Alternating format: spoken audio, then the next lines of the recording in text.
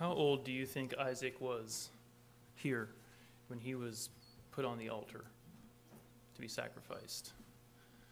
How old do you think he was?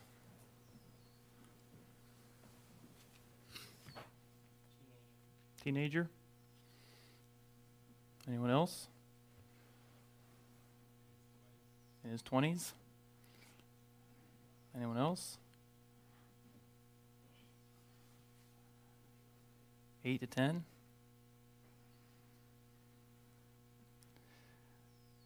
I don't have the exact answer at all, but I did research it a little bit, and it would seem that the Jewish people would feel it's between 20 and 30.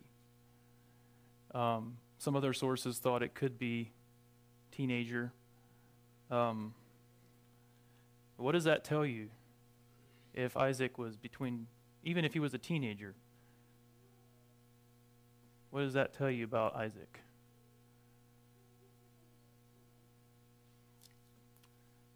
Do you think Abraham had to wrestle him to the ground to tie him up to put him on that altar? What's that? I think he was dedicated, that's right. I think Isaac was willing. It does say Abraham bound him, but I think he willingly put himself on that altar. And I see two things I want to bring out of this story. One is that God asked Abraham to give up probably his most precious thing. I think Abraham would have found it easier to give up his own life than Isaac's life, because it makes it very clear in the beginning where he says, "Take now thy son, thine only son." This was the son of promise. This was the son that through him would be a blessing. Through him there would be a blessing for the rest of the Jewish people as well as for all mankind. And he said, "Get up to the land of Moriah, Mount Moriah, and offer him a burnt offering," which again is kind of ironic because God specifically later on commanded them never to sacrifice their own children. But he asked Abraham to give up his most precious thing. And then I also want to highlight Isaac's willingness to be sacrificed. I don't think Abraham could have wrestled him to the ground and put him on that altar. I think Isaac had to be willing. And even as Isaac and Abraham were climbing this mountain, Isaac said, "Father, where's the lamb? Where's the sacrificial lamb?" And Abraham said, "God will provide a lamb." And I have a feeling at that moment that Isaac knew, I wonder if I'm supposed to be that lamb. I don't know. It's things we read into, but I just, this is a backdrop to the sermon today. The title of the sermon is, "Does Your Sacrifice Smell Good?" I wasn't sure if I wanted to go with that title or not. I think a title of a sermon is kind of important. And you could also call it "Putting Your All on the Altar." But does your sacrifice smell good? And the text I want to read is out of Romans chapter 12, verses 1 and 2. You all could probably read it all or say it all by memory, but let's actually say it together. Let's stand and read this scripture together. Romans chapter 12, verses 1 and 2. "I beseech you, therefore, brethren, by the mercies of God, that ye present your bodies a living sacrifice, holy, acceptable unto God, which is your reasonable service. And be not conformed to this world, but be ye transformed by the renewing of your mind, that ye may prove what is that good and acceptable and perfect will of God." You may be seated. I want to look today at what it means to be a living sacrifice, the idea of being a living sacrifice, and how that should be today. And I think the story between Abraham and Isaac is a good example or a good backdrop for us to look at. First of all, the way God asked Abraham to give up his most precious thing. I mean, I have a feeling it felt like he was giving his own life, if not worse than that, if you can do something worse than that, to give up his only son. And then also Isaac's willingness to be sacrificed, because there's no way Abraham could have overpowered him to put him on the altar. But I want to look a little bit, what was the purpose of sacrificing? So who knows where the first sacrifice happened in the Bible? When was the first sacrifice? Sure, Noah? I think it was earlier than that.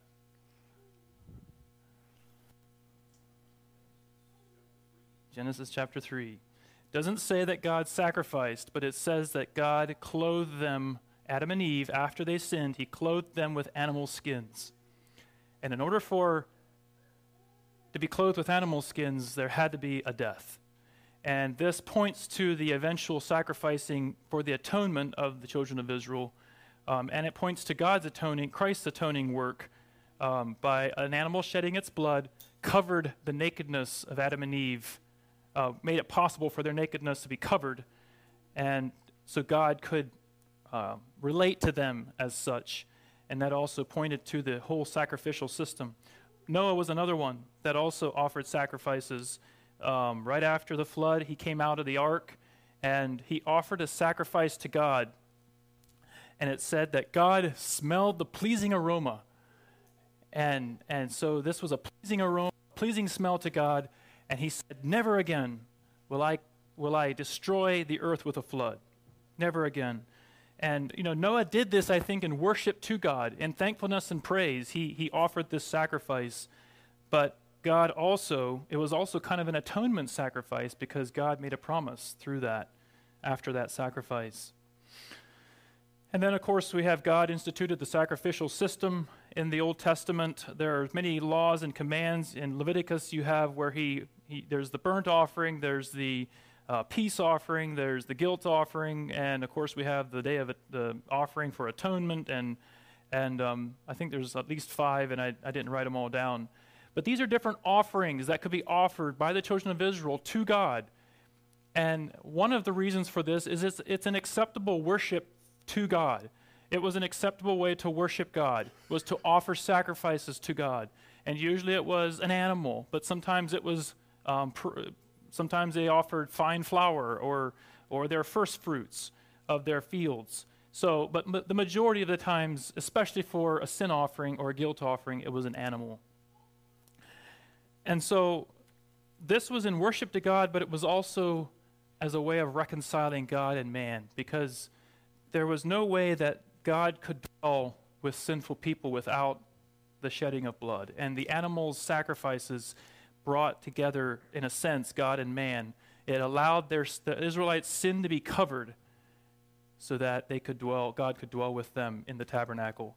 And so that was kind of the essence of the sacrifices. It kind of brought a cleansing as such. It covered their sin, but it was also a way of worshiping God. Sometimes they would offer sacrifices in praise to God, offering the first fruits, or like the peace offering and the burnt offering. Some of those were just, God, I thank you for all you've done for me, and I just want to praise you. And so they would offer sacrifices, and that was the whole purpose of the tabernacle. The priests in the tabernacle would offer these sacrifices for the people.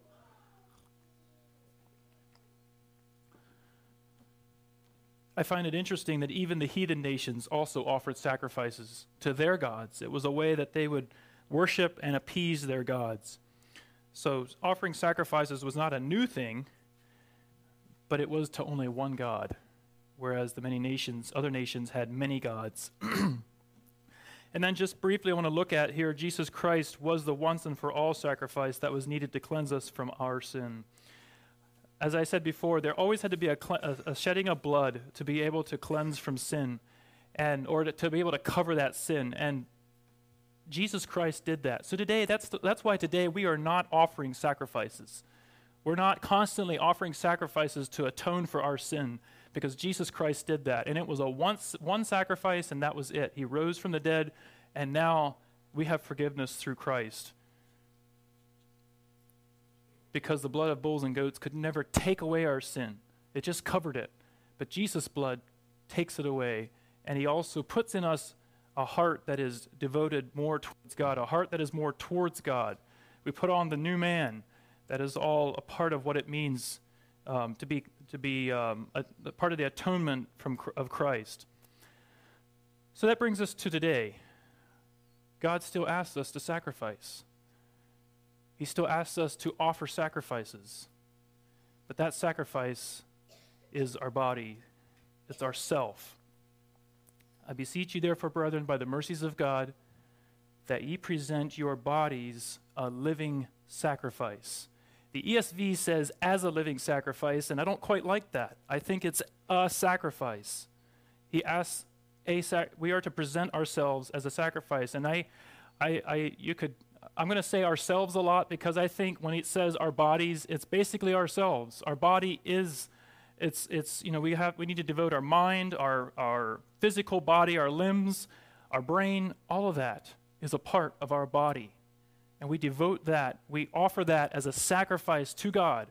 So it's ourselves. God is asking through the Apostle Paul here that we offer ourselves as a living sacrifice, which is a kind of a paradox because a sacrifice always meant death.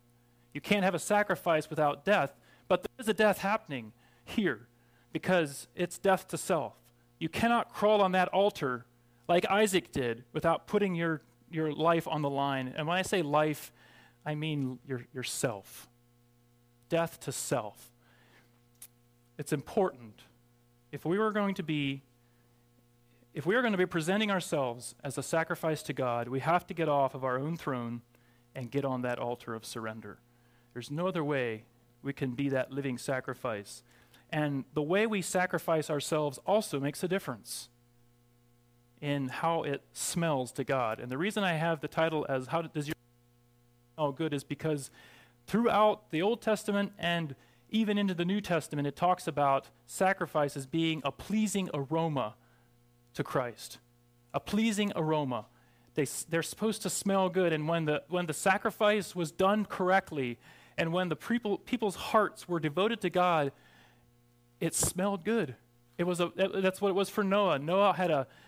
He was a righteous man, and he offered that sacrifice, and it said God smelled that sacrifice, and it was pleasing to God. And then he made that promise that he would no longer destroy the earth. Sacrificing ourselves. First of all, what makes a sacrifice acceptable in God's eyes? That ye present your bodies a living sacrifice, holy, acceptable unto God. Holy, acceptable unto God. So in the Old Testament, when they were supposed to sacrifice animals, did they take the runt of the flock? They didn't. They took the best. It wasn't supposed to have a blemish on it. And I don't know for sure, but I have a feeling if I brought that lamb or that animal up to the priest, I have a feeling he looked the thing over, and I might be wrong here, but I think they did. I think they checked the lambs, they checked the animals, they made sure there wasn't a blemish or a broken leg or something like that, a wound somewhere. They made sure that lamb was, as much as they could tell, without blemish. Same thing with the burnt offering. Sometimes they would offer, or I think it was the peace offering maybe, they would offer fine flour. It wasn't just your typical run-of-the-mill, it was fine flour. And it also said that if they baked loaves to offer, it was supposed to be unleavened bread without leaven. They were supposed to give the best. The best. And that's the same way it is for this sacrifice that we are supposed to make with our lives. It is to be holy, and it is to be our best.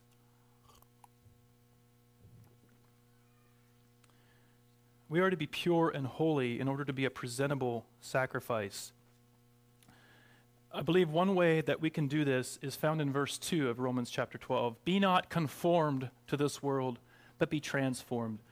Conforming to the world does not bring holiness at all. And I think Paul is giving us a kind of a roadmap on how we can be that acceptable sacrifice. Turn also to 2 Corinthians 6. And in here I also want to read what it means about how our bodies are temples of God. And we are to be holy. We are to be mindful of what we do with ourselves, with our bodies. 2 Corinthians 6, starting in verse 14.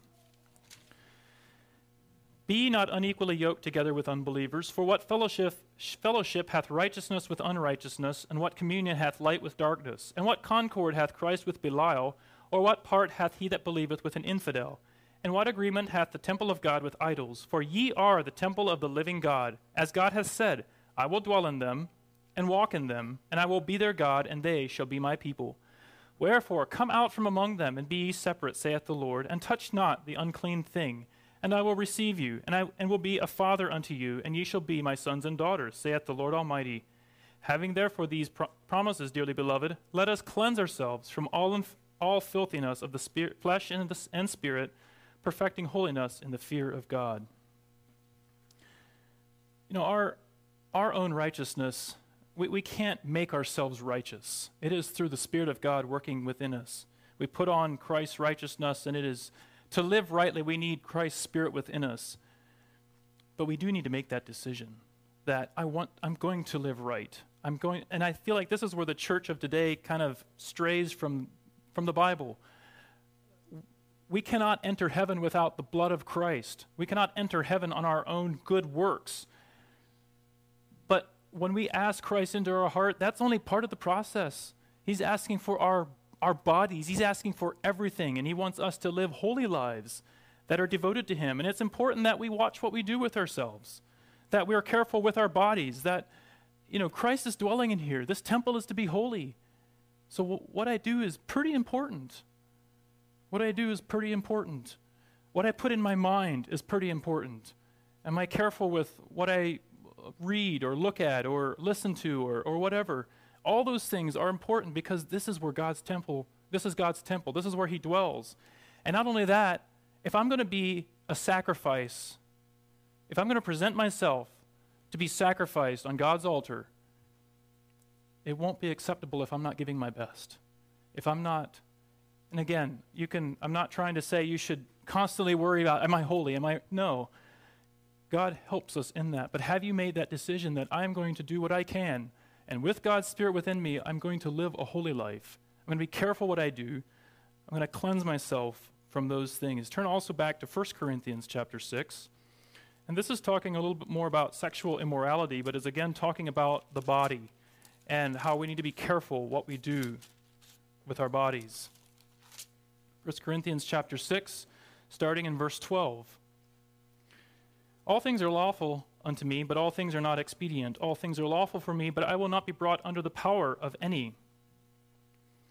Meats for the belly, and the belly for meats, but God shall destroy both it and them. Now the body is not for fornication, but for the Lord, and the Lord for the body. And God hath both raised up the Lord, and will also raise up us by his own power. Know ye not that your bodies are the members of Christ? Shall I then take the members of Christ and make them the members of an harlot? God forbid. What? Know ye not that he which is joined to an harlot is one body? For two, saith he, shall be one flesh. But he that is joined unto the Lord is one spirit. Flee fornication. Every sin that a man doeth is without the body, but he that committeth fornication sinneth against his own body.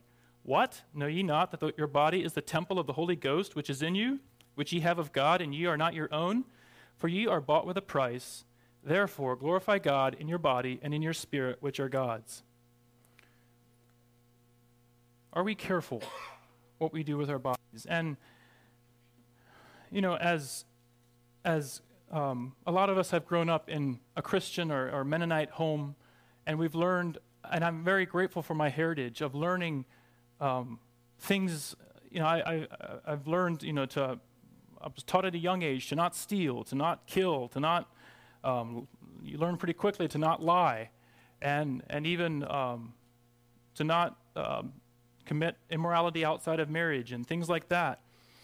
But in the Sermon on the Mount, Jesus took it a step further, and he said a lot of what are you doing in your mind? And so I just encourage us today that what we do in our minds is so important.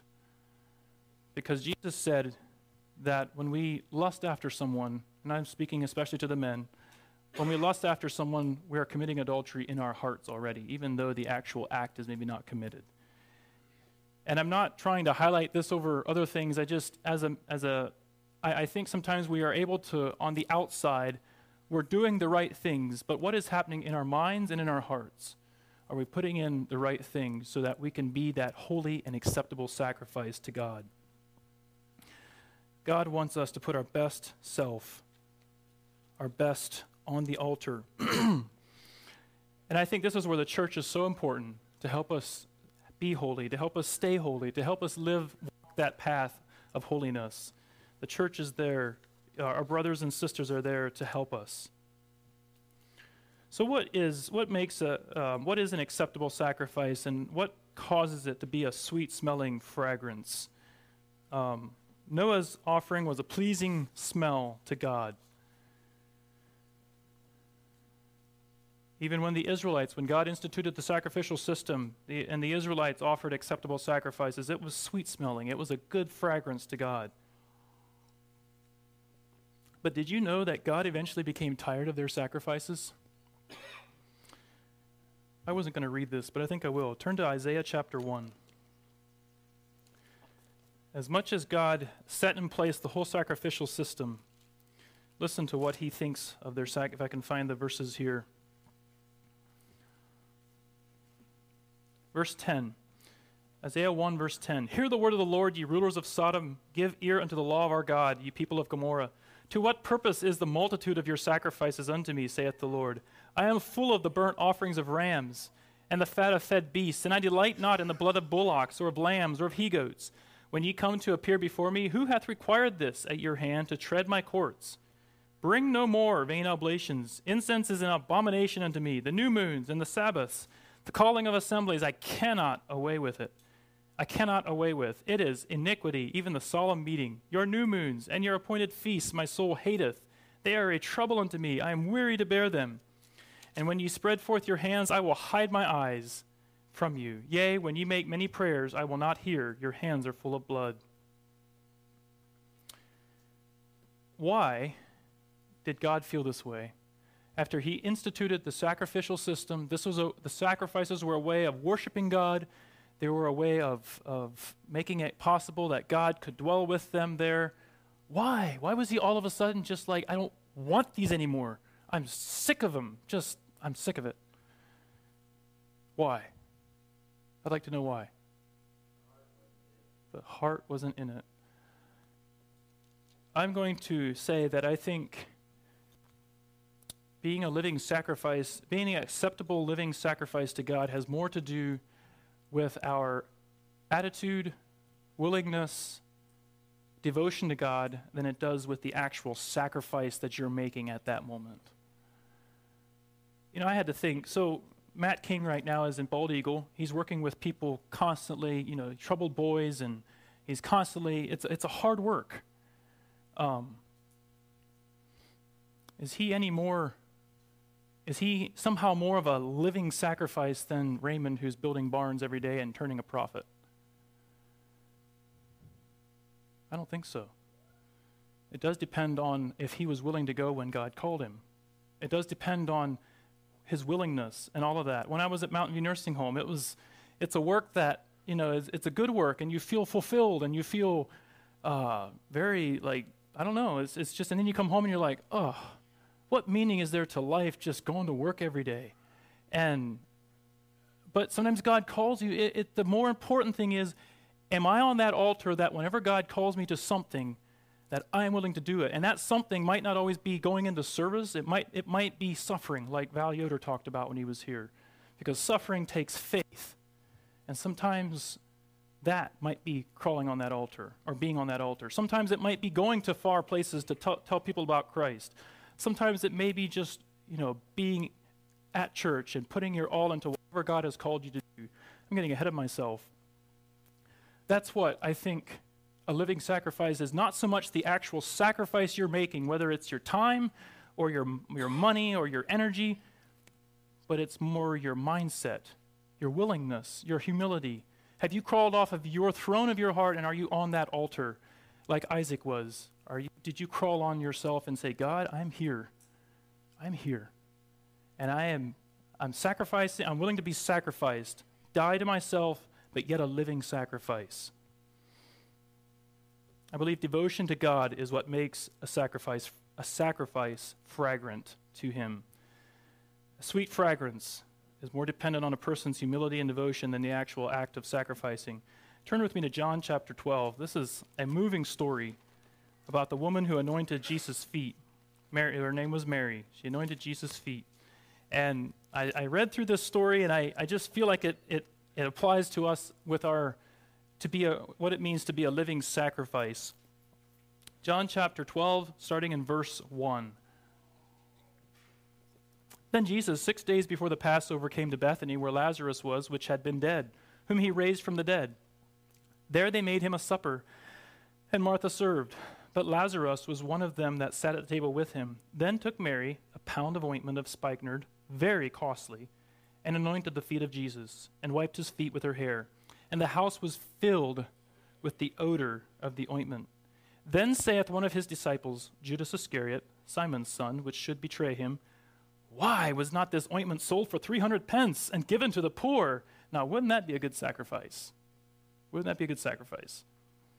This he said, not that he cared for the poor, but because he was a thief and had the bag and bare what was put therein. Then said Jesus, Let her alone. Against the day of my burying hath she kept this. For the poor always ye have with me, but me ye have not always. You can probably draw different parallels out of this story, but I found it interesting how it said that the house was filled with the fragrance of that ointment. It was very costly to Mary, and that was a very costly thing to do, to buy this stuff and then to break it, or to I don't know if she broke it, but she anointed his feet. And there's every one of the Gospels tells this story in a little bit different way. Some say she anointed the head. I think she could have done both. It was a very costly, and it seems like frivolous. Like, why would she do that? Like Judas said, why wouldn't you?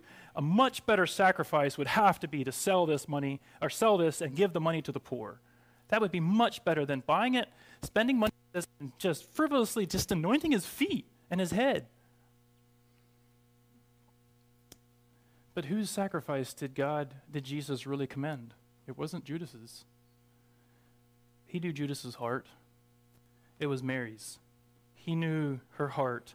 She had a devotion to him that, and again, literally, the fragrance of the perfume filled the house, but I believe that fragrance was also a sweet fragrance in his nostrils because of her devotion to him, her willingness to do this because of him, because she cared about him and her heart was toward him. Sacrifices that are only ritual are displeasing to God. That's what it talks about in Isaiah there. The sacrifices had become just rituals, that's it, because their heart was not in them. Their heart was not in them.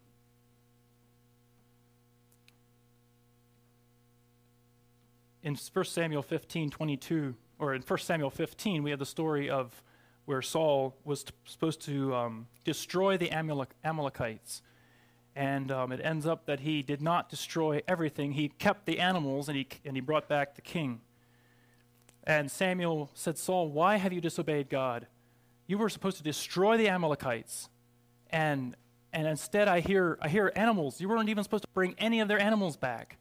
And Saul says, well, the people wanted to bring them back to sacrifice. So they used this excuse.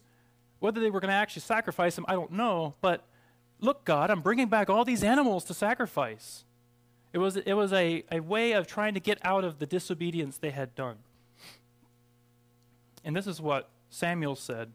Hath the Lord as great delight in burnt offerings and sacrifices as in obeying the voice of the Lord? Behold, to obey is better than sacrifice, and to hearken than the fat of rams. For rebellion is as the sin of witchcraft, and stubbornness is as iniquity and idolatry. Because thou hast rejected the word of the Lord, he hath also rejected thee from being king. To obey is better than sacrifice, and to hearken, or to listen to God, is better than the fat of rams. That's the sacrifice God is looking for. And that's when, you can spend your entire life in serving other people directly. You can spend your entire life being a missionary. But if your heart is not right, if you are not doing it out of devotion to God, it is not a very sweet-smelling fragrance to him. A person's devotion is also reflected in how much they are willing to sacrifice. If I tell my wife I love her, but every time she asks me to do something, I have something else to do. Can you help do the dishes? Sorry, I got to go do something else. Or take the trash out. Or if I never sacrifice some money and buy her some gifts, or if I never sacrifice my time and just sit down and talk, it doesn't, after a while, I'm not willing to devote much time to her. It doesn't show my devotion. My devotion doesn't show because I don't have much devotion. But if I really am devoted to her, I'll make a lot more sacrifices because I care, because I love. And that's the same way it is for us to God.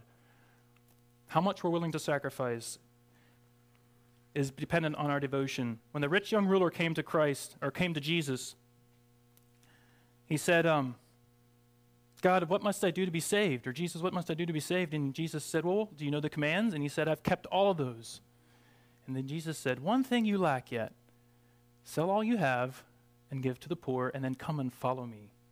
I'm not sure which was harder, selling all he had or following Jesus. But either way, that was too much. He wasn't willing. He had sacrificed some because he was following the commands, but he wasn't willing to sacrifice that. And that showed his devotion. That showed how devoted he was.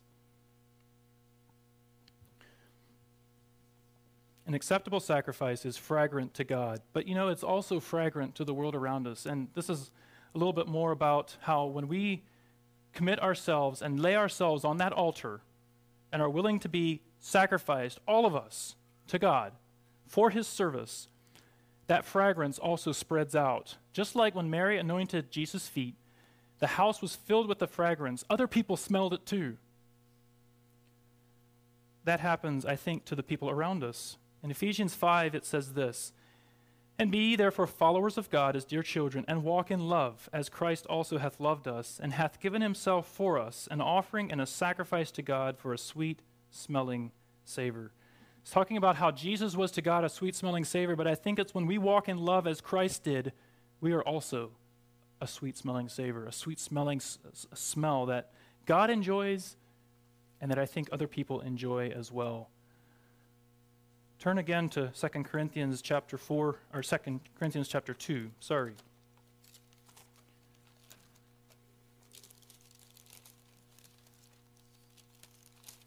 2 Corinthians 2, starting in verse 14. Now thanks be unto God, which also always causes us to triumph in Christ, and maketh manifest the savor, or the smell of his knowledge by us in every place. For we are unto God a sweet, I'm going to say smell again, of Christ, in them that are saved, and in them that perish. To the one we are the savor of death, and unto death, and to the other the savor of life unto life. And who is sufficient for these things? For we are not as many which corrupt the word of God, but as of sincerity, but as of God, in the sight of God, we speak we in Christ. I believe when we sacrifice ourselves, we're willing to be on that altar, and we follow God's will and do whatever he calls us to, that fragrance reaches to other people as well. I don't know if you remember back at the beginning of the sermon, I said that sacrifices were a way of drawing God to man. It made it possible for God to dwell with the children of Israel by their sacrifices, by the atoning, the giving up, the shedding of blood. Now, obviously, we don't usually literally shed our blood when we're sacrificing or when we put ourselves on that altar. But I do think we have a part to play in reconciling God and man. It says that in Ephesians, where we are to be reconcilers. God has called us to the work of reconciliation, and I think part of that is by us being willing to be a sacrifice, by us presenting ourselves and saying, God, here I am, all of me, not just my foot or my hand, all of me. And that gives us a sweet-smelling smell. And it also is part, I think, of our work of bringing God and man together. When people see God in us, it draws them to him. It's also in worship to God. Our being willing to be a sacrifice is a way of worshiping God.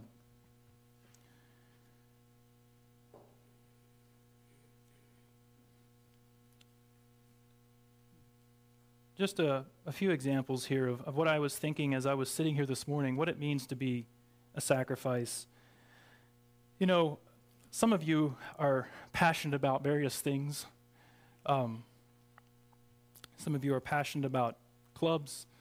Some of you are passionate about anything that there is to be passionate about. Some of you, and there's various ones that have passion about various things. And sometimes God has given you that passion, and it's right down the line of work he calls you to.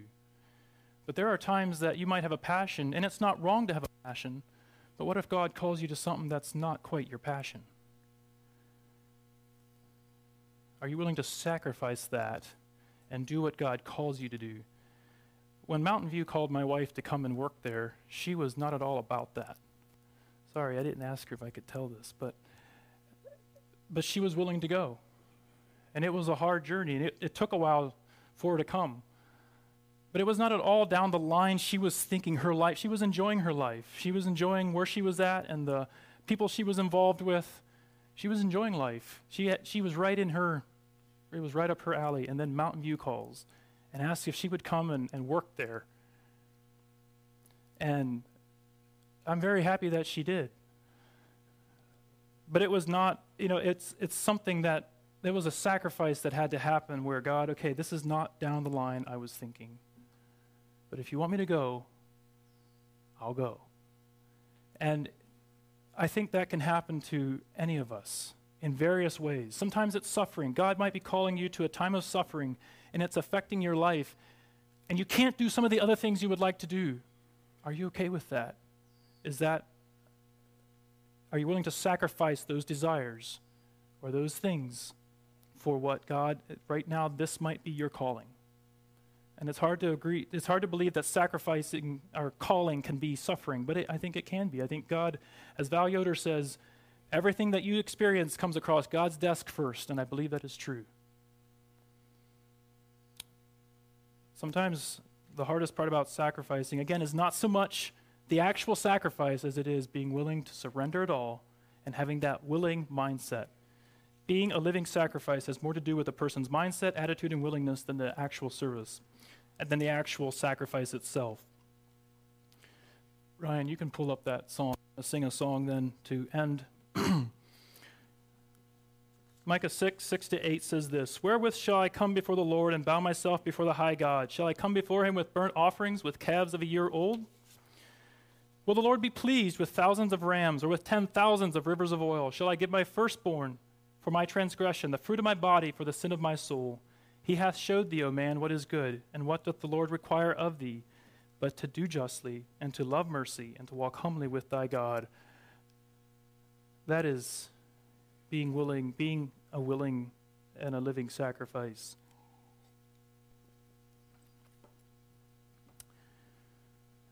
I had a few things to say yet, but I think I'll close with that.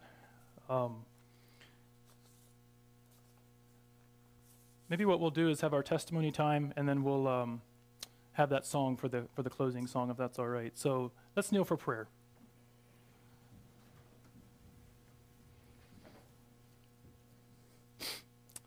God, I thank you for this time here. Thank you so much for your goodness to us. Thank you for your love for us. And God, I just thank you for the sacrifice that Christ made for our behalf. And now, as our spiritual worship and as our service back to God, help us to offer ourselves. Help us to each personally make that choice, that we would offer ourselves to God, present our bodies as a living sacrifice, not part of it, all of it, and that we would give our best, that we would do our all, even if it's not always down the line we think it should be. God, help us to be willing to have that, to be constantly a living sacrifice with our attitude, our willingness, our mindset. I just pray that you would continue to guide us to live more the way you want us to live. Be with each one that's here today. May you continue to bring us closer to you as we live out our life that you have given us here on earth. Pray this in Jesus' name, amen.